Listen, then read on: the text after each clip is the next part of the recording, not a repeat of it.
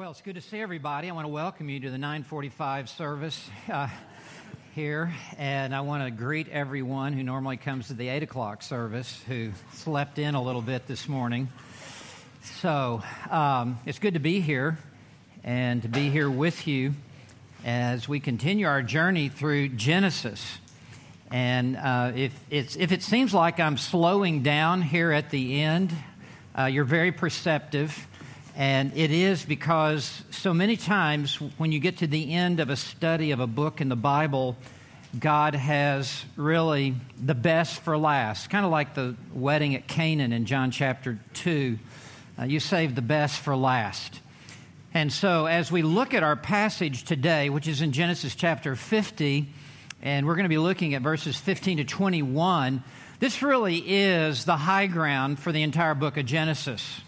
I mean, you're here as we scale the pinnacle and we stand atop Mount Everest of the book of Genesis. Everything has led and built up, really for verse 20, which is an extraordinary text, but we need to see it in its whole context as this unfolds. So I want to begin by reading the passage. The title of this message is Dealing with a Troubled Past. I don't know if anyone here today has had a troubled past, but this has your name written on it, and the answer is every one of us has had a troubled past to one degree or another. So I want to begin reading in verse 15. The Word of God reads, "When Joseph's brothers saw that their father was dead, they said, 'What if Joseph bears a grudge against us and pays us back in full for all the wrong which we did to him?'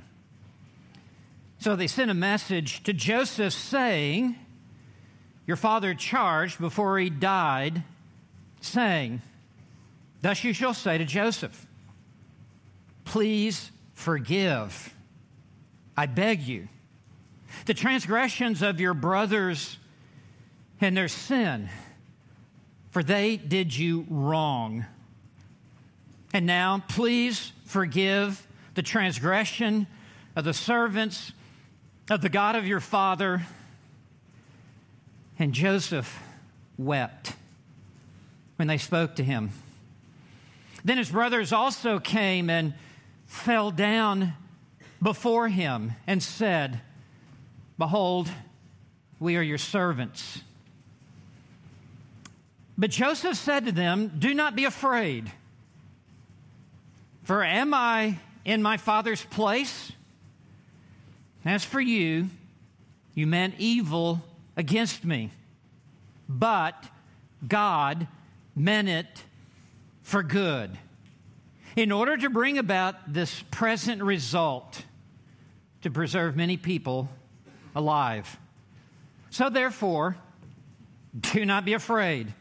I will provide for you and your little ones.' So he comforted them and spoke kindly to them." This is the reading of God's Word. These are ancient words recorded 3,400 years ago by Moses, but they are so relevant and so up to date for every one of us here today. Your name, my name, is written on these verses as well. Let's go to the Lord in prayer. Father, we are a blessed people to have the record of your word, that we're not dependent upon just oral tradition and things being passed down to us and how that would have been altered down through the centuries as it's passed from one generation to the next, but instead we have something far more valuable, far more precise, far more accurate. We have your written word that you have preserved over these many centuries. And so we are eager today to look into this text, and there's a sense of anticipation that we have. I pray that you would just flood our minds and our hearts with truth today, and that it would transform us and even usher in a new wave of joy and peace in our Christian lives. So, Father, we ask now that you would take over in a very obvious way as your word is unfolded. We pray this in Jesus' name. Amen. Again, the title of this is Dealing with a Troubled Past. In these verses, we see the next to the last scene in the entire book of Genesis. There's only one more scene left. And this is the final scene involving Joseph and his brothers. We have been looking at Joseph and his brothers not just for weeks, but for months. And this is the grand crescendo of their interaction with one another. And this passage really stands out to every one of us here today as an example as to how we process past disappointments and past hurts in our lives. Many people carry hurts with them in their heart for years, even decades, wishing things had been different in their past. They carry these issues with them of what has been done to them, and it becomes like a ball and chain around their ankle. It prevents them from moving forward in their life. It seems that they're always stagnated. And so because of past troubles, they live with festering bitterness and suppressed anger because of what has been done to them. It may be suffering abuse as a child from a parent, from a sibling. It may be to have been abandoned by a spouse. It may have been for a parent to have died early. It may be the loss of an important relationship, the loss of health, the loss of a job, whatever it is. In each one of these situations, and none of us go through life growing up in a perfect house and a perfect family with perfect parents and perfect siblings and going to a perfect school and married to a perfect spouse and everything just works out perfect. No, we live in a fallen world and there are all kinds of traumatic experiences that we go through, and our response is one of two things. Either we become bitter or we become better. Either it's a ball and chain around our ankles or it's a stepping stone to move forward in life.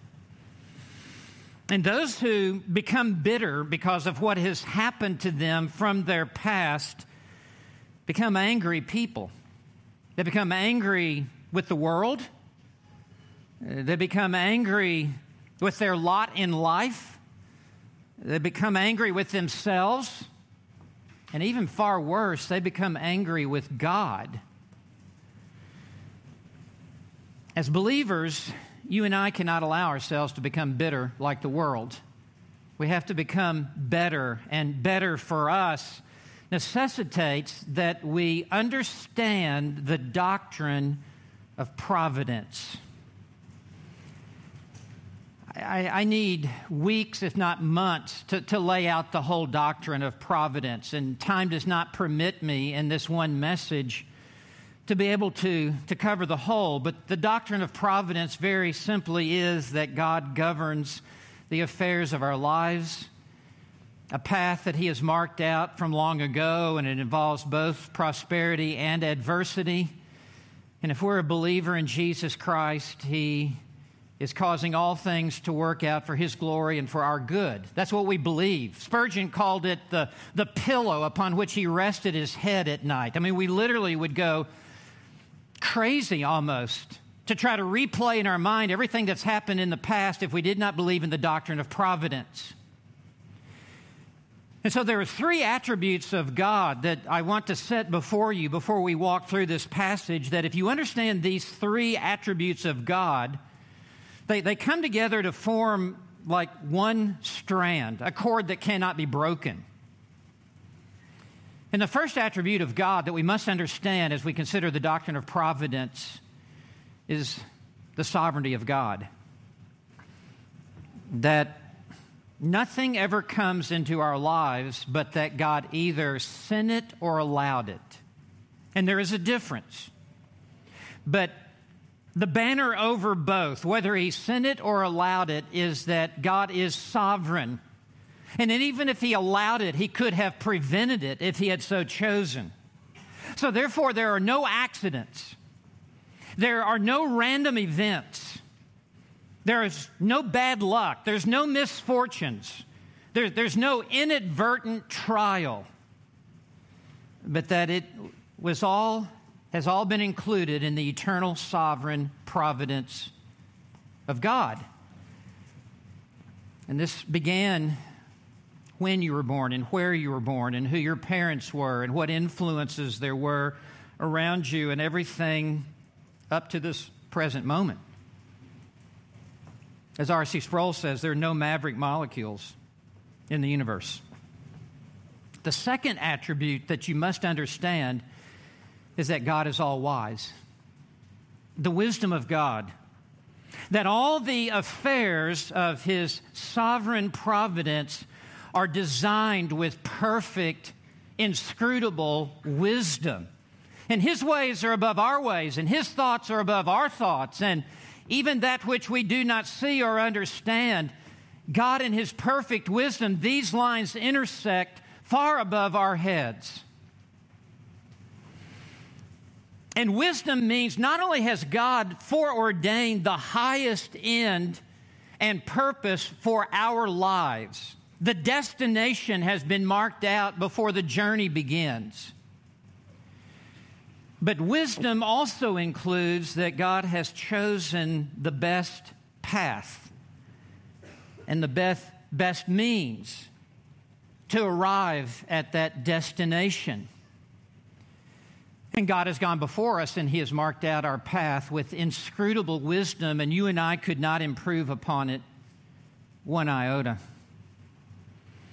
Now, the third attribute you need to know and to be reminded of is what you already know, that God is good. And included in the doctrine of the goodness of God is His love for His people, His grace, His mercy, His compassion, and the things that God purposes to either bring about or allow in our lives is for our good. God is good to His children. And He was good to us even before we became His children.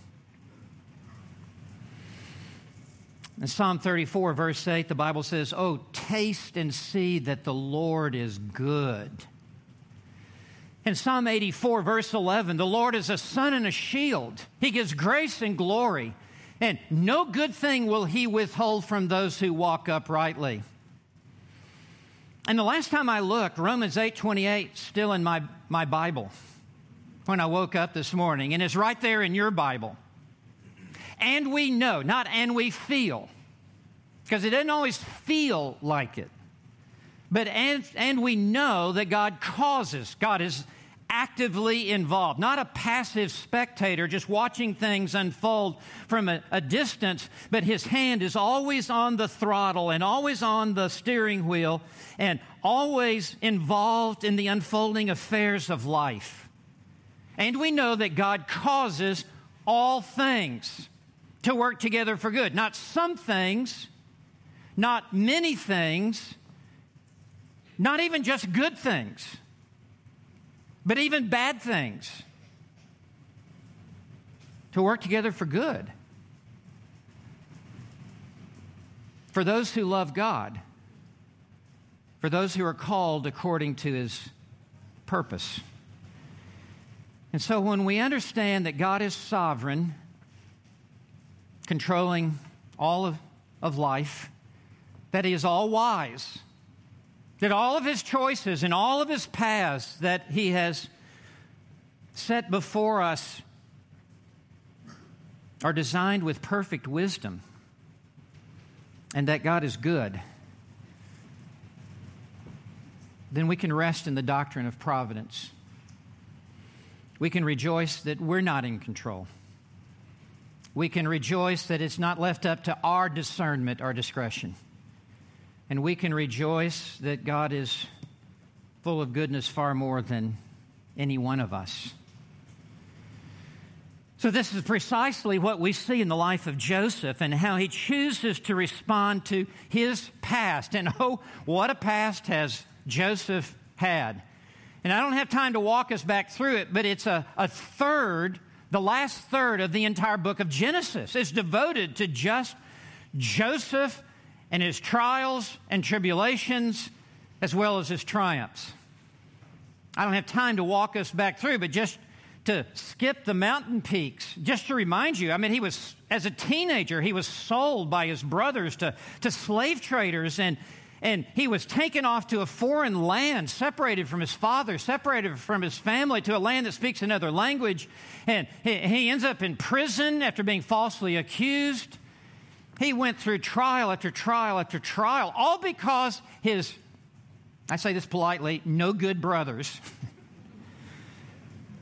did evil to him. They did evil to him. And he comes to this end of his interaction with his brothers, and he says, listen, I know you meant it for evil. I know you. I grew up with you. And I know evil when I see it. You meant it for evil against me. But God. And as Martin Lloyd-Jones has said, praise God for the buts in the Bible. But God has meant it for good. I don't know what there is in your past that needs to be viewed again with new eyes and seen as Joseph looked at his tragedies from the past. But I want to encourage you today that whatever was meant for evil against you, God has meant it for good in your life. So let's walk through this passage. I mean, this is a blockbuster passage. This is a signature text. I mean, we're all here today on a golden day in the life of this church for us to reach this high ground. And I want you to notice first in verse 15, the guilty conscience. The guilty conscience. In verse 15, when Joseph's brothers saw that their father was dead. I mean, they've been around his deathbed. They saw him breathe his last. We saw him just collapse lifeless in that bed. And the full reality of that hit them like a 2x4 across the forehead. And they said, verse 15, what if Joseph bears a grudge against us? Bears a grudge against us is all one word in the Hebrew, by the way, and it just simply means, what if he hates us? What if he is filled with animosity against us? And the reason they're thinking this is they've had this very hatred and animosity towards Joseph in the past. They're very familiar with hatred and animosity and jealousy. And as long as Jacob, their father, is alive, there's a restraint they feel on what Joseph will do to them and say to them. As long as Dad is alive, as long as Dad is in the room, we're all going to be on good behavior. But once Dad passes away, their fear is that there will be no filter on Joseph's mouth, and there will be no restraint on his heart, and that he will nurse a grudge against us. And the reason they say that is because that's what's been going on in their own heart in the past. And so now, once Father is dead, Joseph has his chance to get even with us. And so verse 15 continues, and they're talking among themselves that what if Joseph bears a grudge against us and pays us back in full? And in full, that's a pretty heavy, because if Joseph was to return to them to retaliate in full, wow, it's going to take the rest of their life to suffer under that. If it was an eye for an eye and a tooth for a tooth, What if he pays us back in full for all the wrong which we did to him? They're talking among themselves. And the word wrong here is just way too weak of a word in our English translation. Literally out of the Hebrew, it means evil. E-V-I-L, evil. That causes great distress and misery and inflicts harm to other people. So let me just tell you what's going on here. These brothers have a guilty conscience that is haunting them because they have, listen to this, they have never confessed their sin to Joseph. They have just remained silent and mute. And Joseph has poured out goodness and blessing upon them, and they have assumed that just because Joseph has not said anything to us about what we did to him, that everything is fine. You don't bring it up, we won't bring it up. But their conscience won't let it go. And God has given every man and every woman a conscience, which is an inside warning detector whenever we have done wrong. And so their conscience begins to kill them and haunt them. It's like a smoke alarm just going off inside of them, and it's been suppressed and it's been buried, but it just keeps coming back to the surface. And now that Jacob has died, they are frightened that Joseph is going to pay them back. And it is this unconfessed sin in their own heart that is eating them alive. You see, unconfessed sin in the life of a believer is a haunting thing. Just because we're under grace, and just because Christ died at the cross for all of our sins, does not mean that there are not consequences for unconfessed sin in our lives. I want you to listen to Psalm 32, verse 3. David, after he committed adultery with Bathsheba and after he set up her husband to go to the front lines and be killed, David had kept quiet about his sin until Nathan the prophet came and said, "Thou art the man." And in Psalm 32, verse 3, David writes, "When I kept silent about my sin, my body wasted away through my groaning all day long." Verse 4, "For day and night your hand was heavy upon me." My vitality, meaning my energy, my zest, my zeal, my passions for life, he says, my vitality was drained away as with the fever heat of summer. If you have wronged someone, you need to make it right.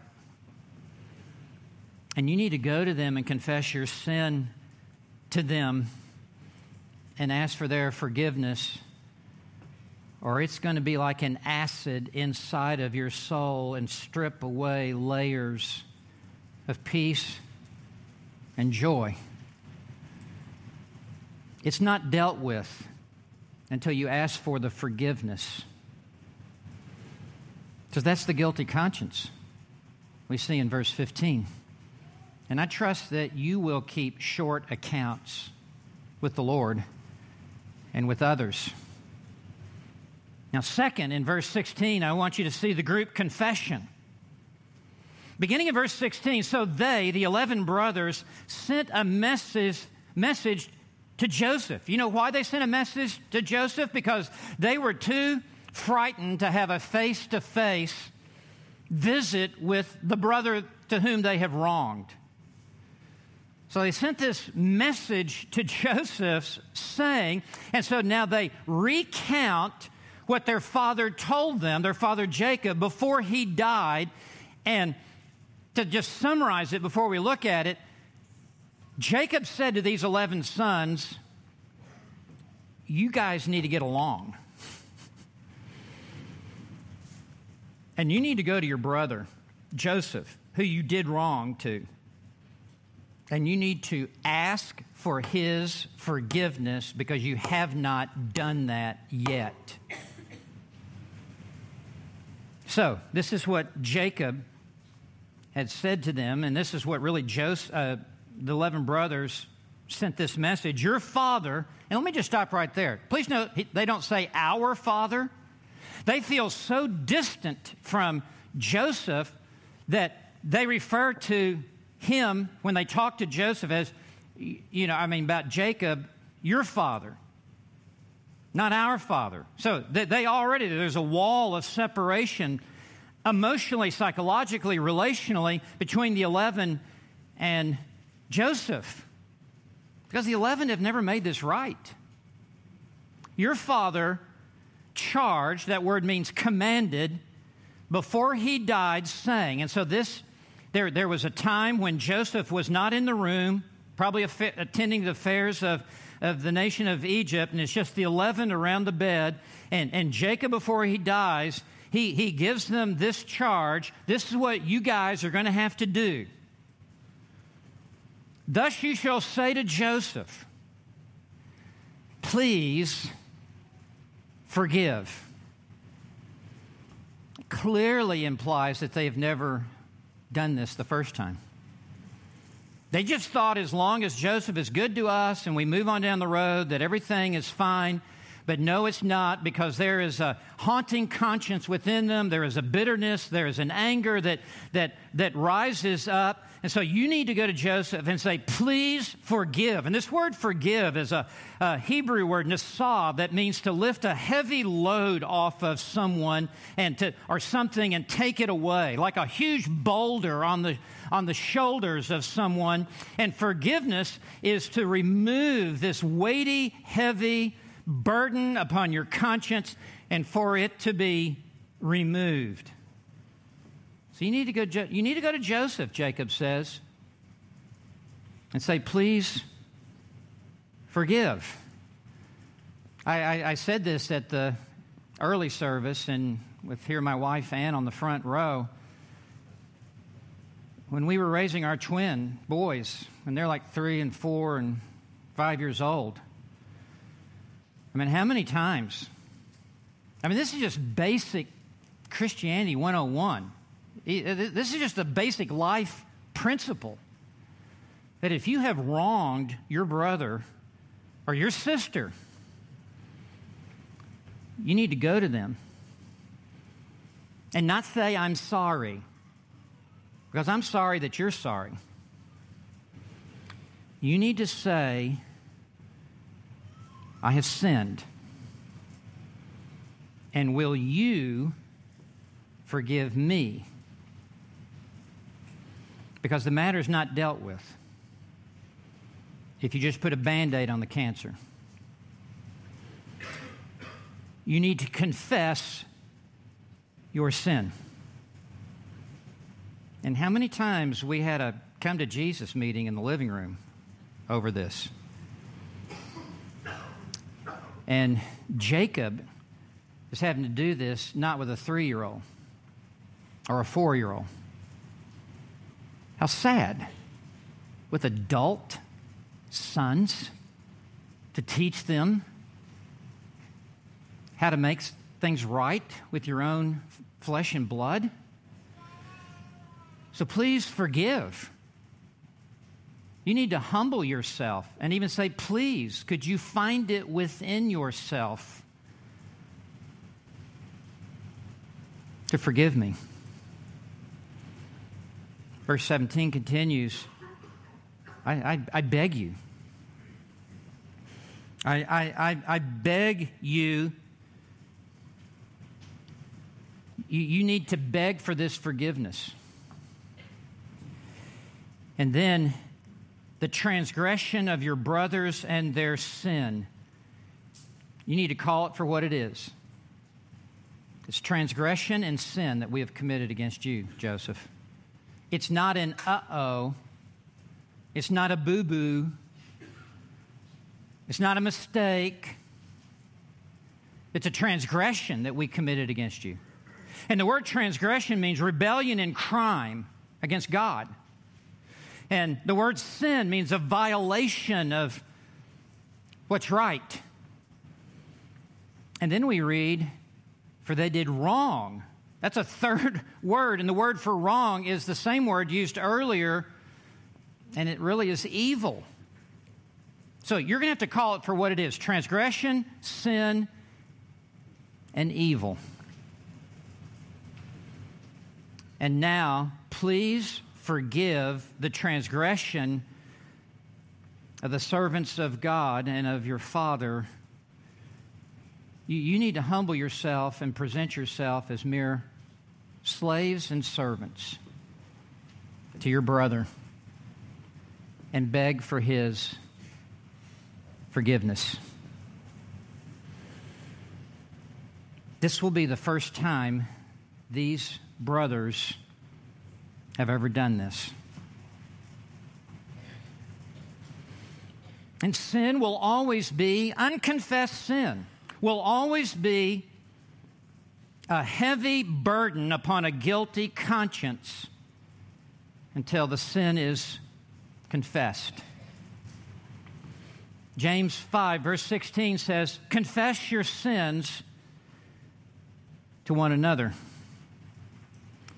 And I don't know what is unresolved in your life from your past, and if you have participated in a wrong done to someone else, but your conscience will not let it go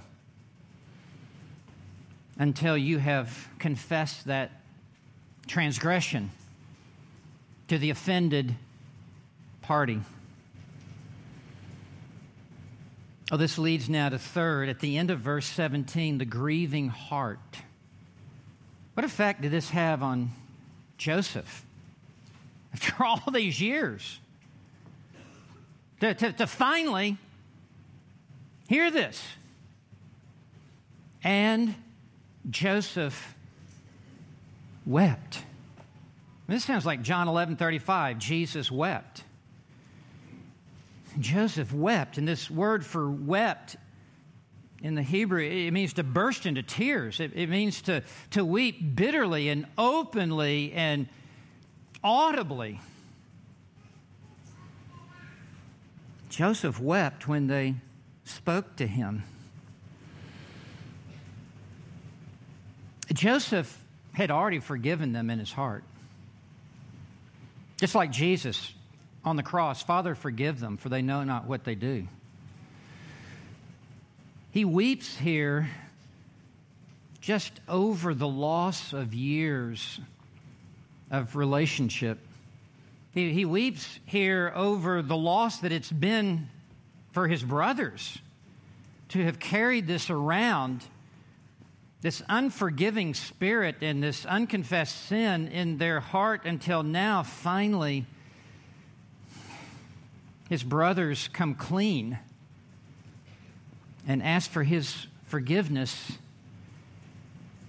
And he just wept. I think we should always weep over sin that's never been made right. Jeremiah was the weeping prophet who wept over the sin of the people of God. Jesus wept over Jerusalem. Oh, Jerusalem, Jerusalem, who kills the prophets and stones those sent to her. I would have gathered you in, but you would not have it.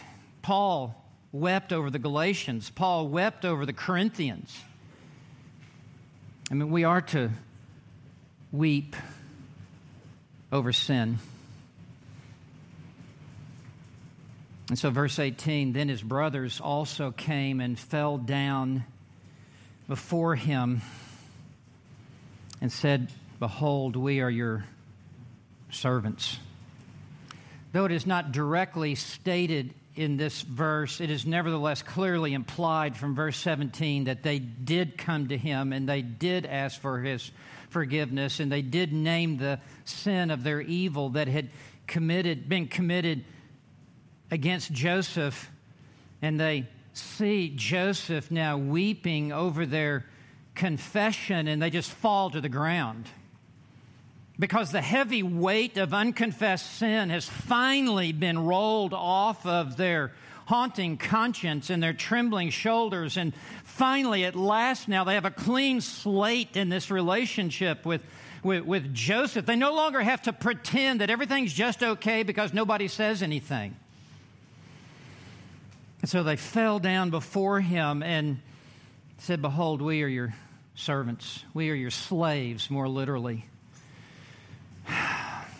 We are lower than even being your brothers. If there was a basement underneath where we're standing, we would go lower and come down into the basement to humble ourselves beneath you. This is a passionate, emotional scene. And when these things work out in our lives, it involves deep emotion as well. Please note in verse 19 the godly response.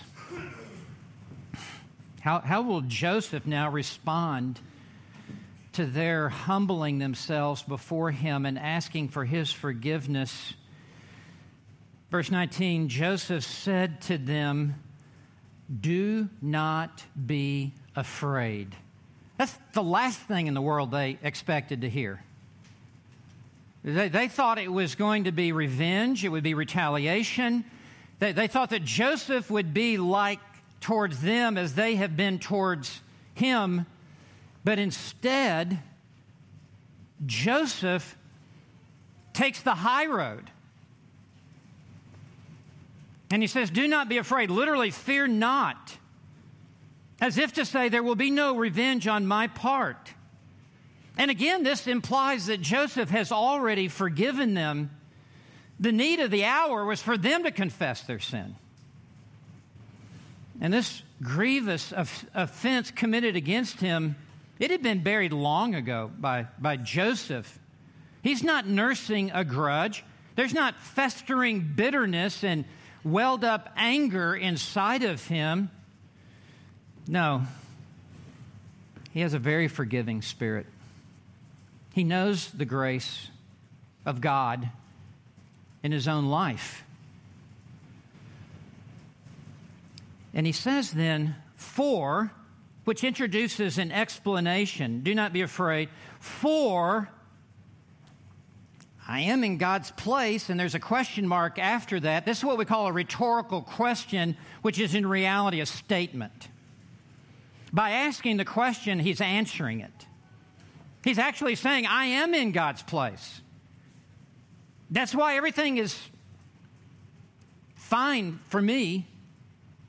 That God has used your evil to put me into God's place. I'm exactly where God wants me to be. And God has used your evil and your transgression and your sin and your wrongdoing that was aimed at me. It was all part of a master plan by God to put me in God's place. Well, what a mature perspective in life. Joseph is not nursing this grudge within him. He understands that it was a part of God's plan to put me where I am over the nation of Egypt in these days of famine. So he says in verse 20, and this is the high ground for the book of Genesis. He says in verse 20, "As for you," he speaks very directly to the 11 brothers, yet with a tone of love and compassion. "You meant it for evil." Now, I have to comment on this word meant, M-E-A-N-T.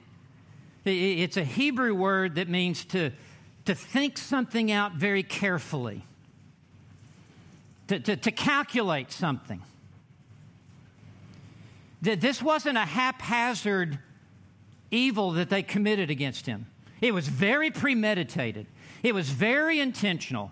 It was very well thought out. Listen to these two words. It was schemed and it was conspired. You went barreling into this evil against me. it was premeditated.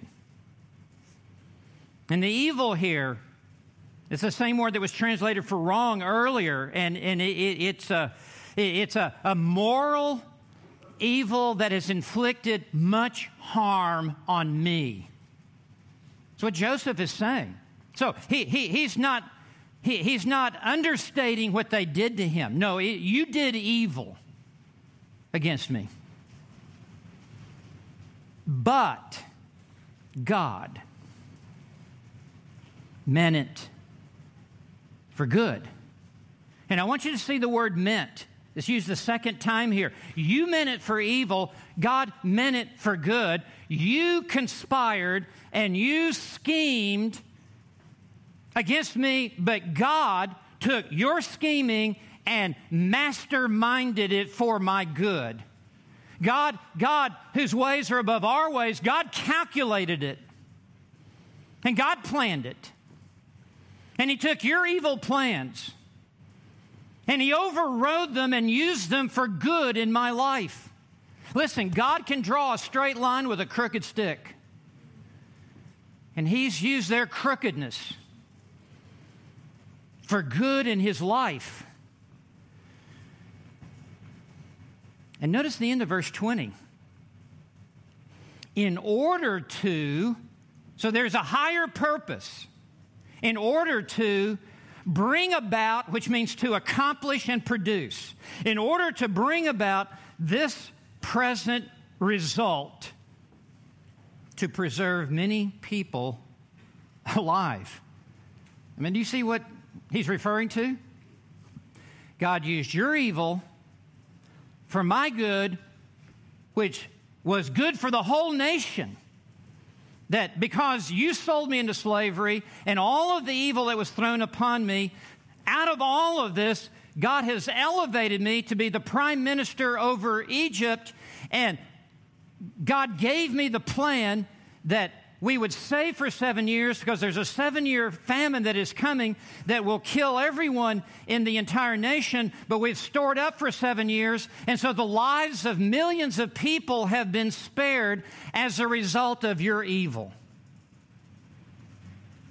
How stunningly brilliant is God.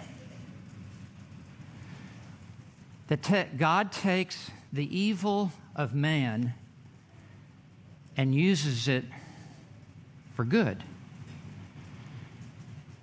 That God uses the devil for good.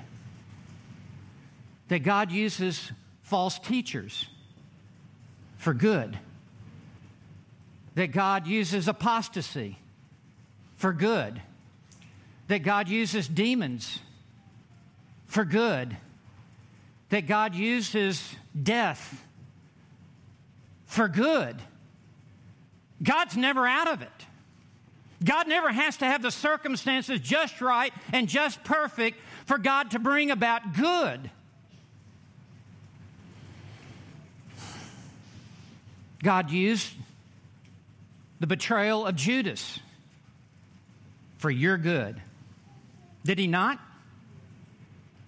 God used the mistrial of Pontius Pilate for your good.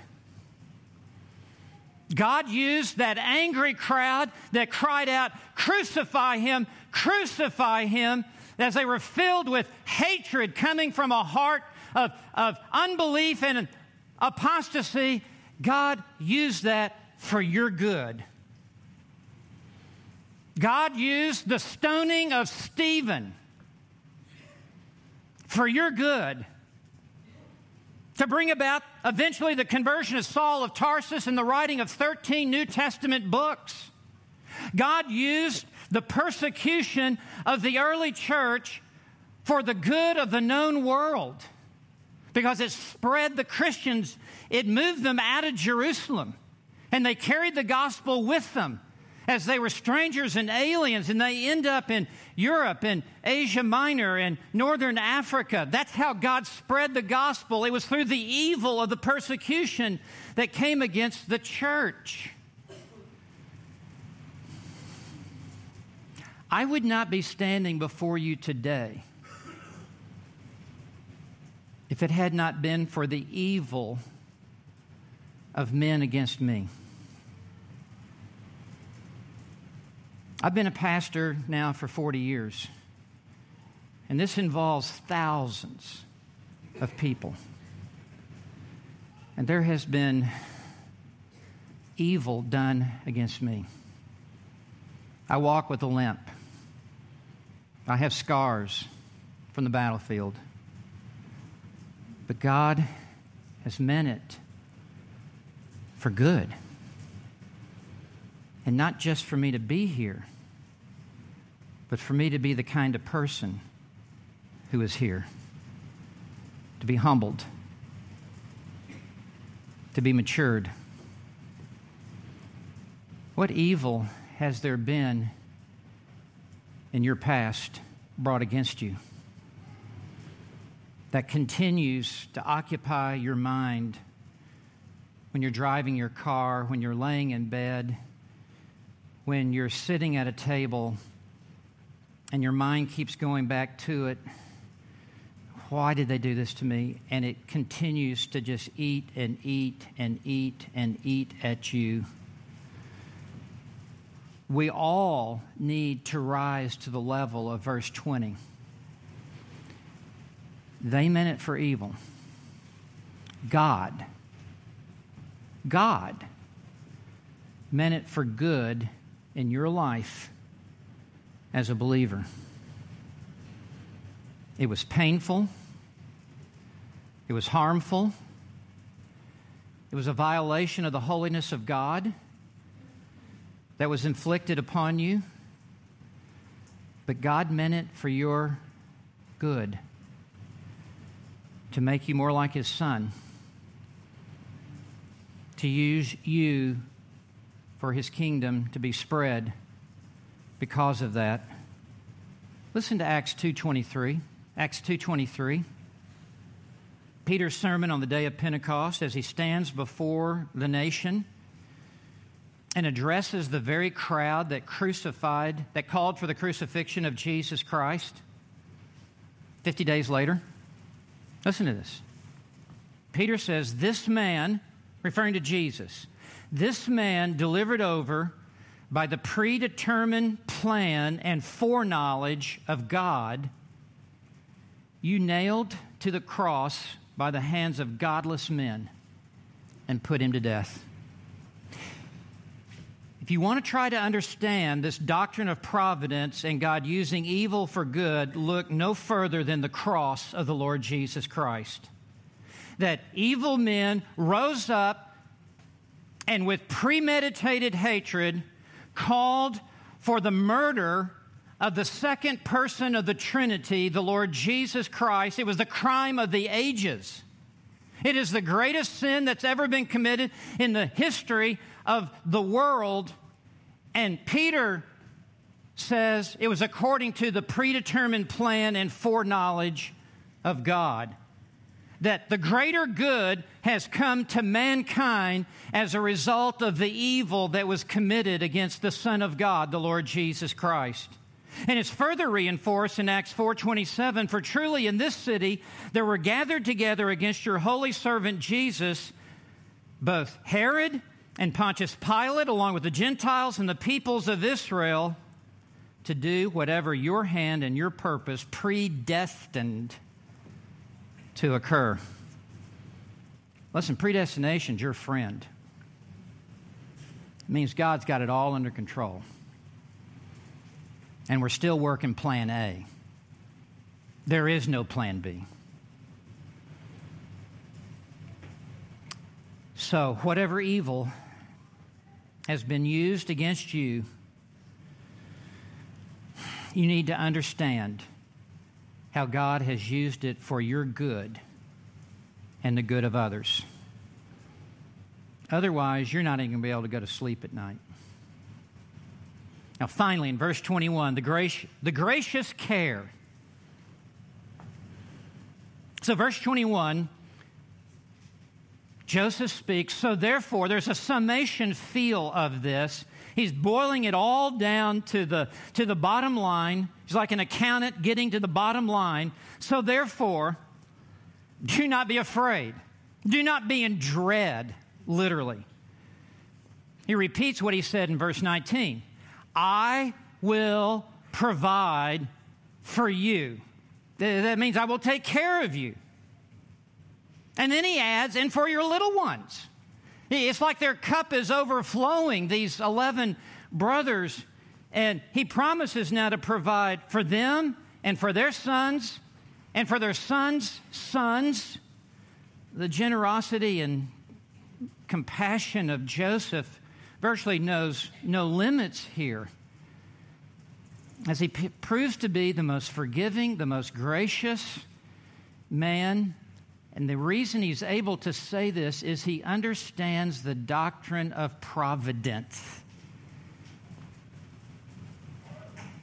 He's not going back to the past and digging up a bone to chew on and choke on. He understands it was a part of the plan. It was a part of God's purpose for my life, to move me from point A to point B and to make me the man that I've become. And so he comforted them, and here are the last words of this, and we're finished, and spoke kindly to them. Even the tone of his voice, it wasn't a reprimanding tone. It wasn't, when are you guys going to learn this? He spoke kindly, gently. The word kindly here comes from the Hebrew word for heart. And the idea is he spoke from his heart. And I have a New American Standard, and out in the margin, there's an alternate way it could be translated, which is to their heart. And I think both are true. He spoke from his heart to their heart. And to reach someone else's heart, you have to speak from your heart.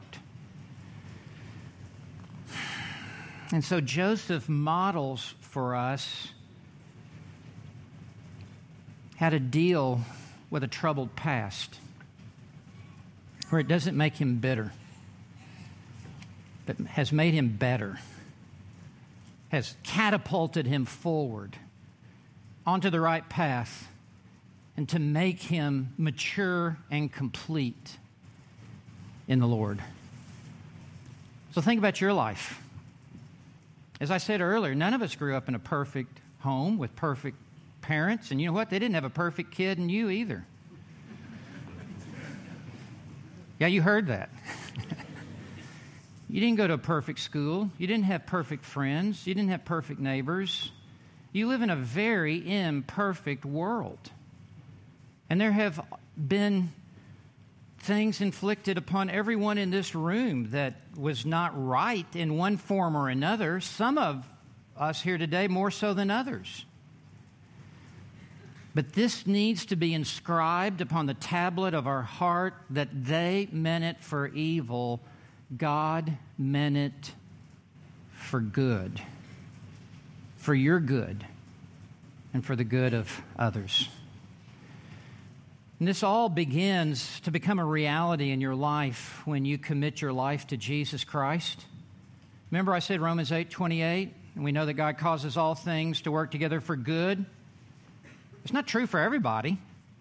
For those who love God, for those who are called according to His purpose.